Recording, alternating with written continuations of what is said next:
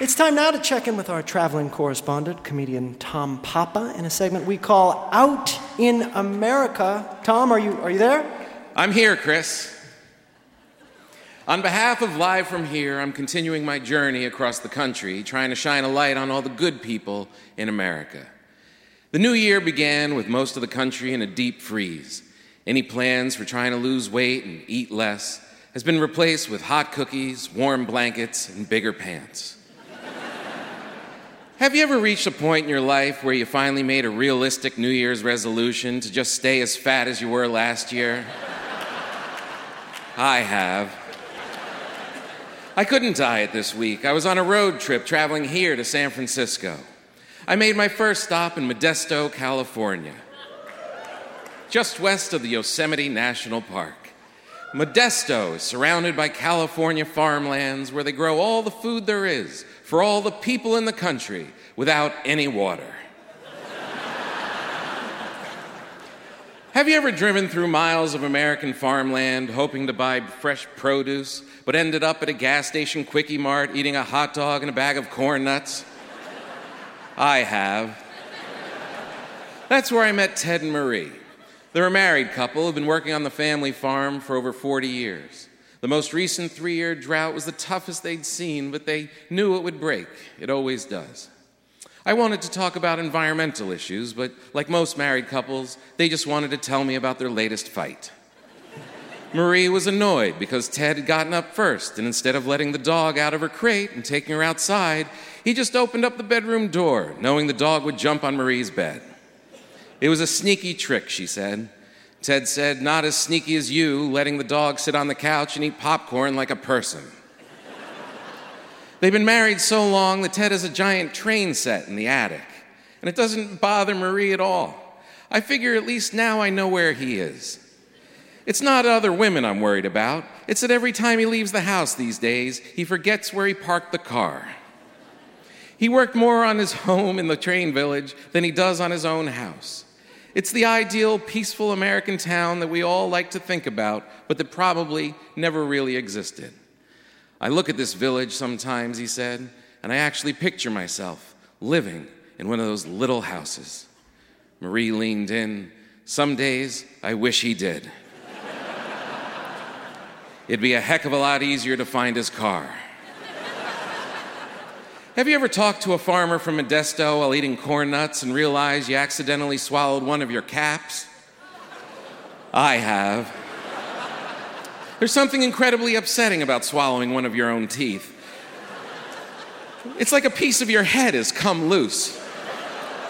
When you're a child, it's expected and you know another tooth will grow in its place.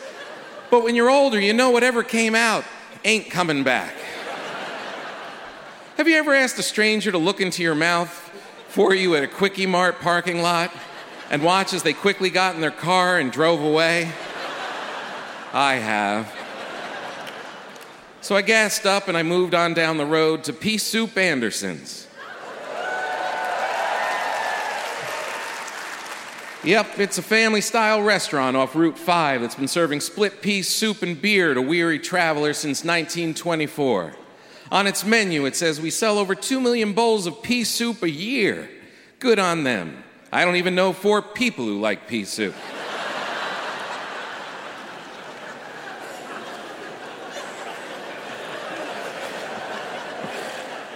I sat at the counter and I met a trucker named Hector from Bakersfield. He's been driving trucks for his whole adult life. It's a hard job. It's kept him on the road most of the time, and it's cost him 3 marriages. Wife number 1 was the mother of his children. Wife number 2 took off with her life coach. And number 3 was just a flat-out drunken mistake. Wife number 4 is perfect, though. She comes with him on the road when he's lonely, and he keeps things ready for her at home when he returns. They don't fight. She doesn't get angry if he drinks too much. The only thing that's wrong with her is he hasn't met her yet. But for now, he's got his basset hound, Ralph. Sleeps in his cab and rides with him everywhere he goes.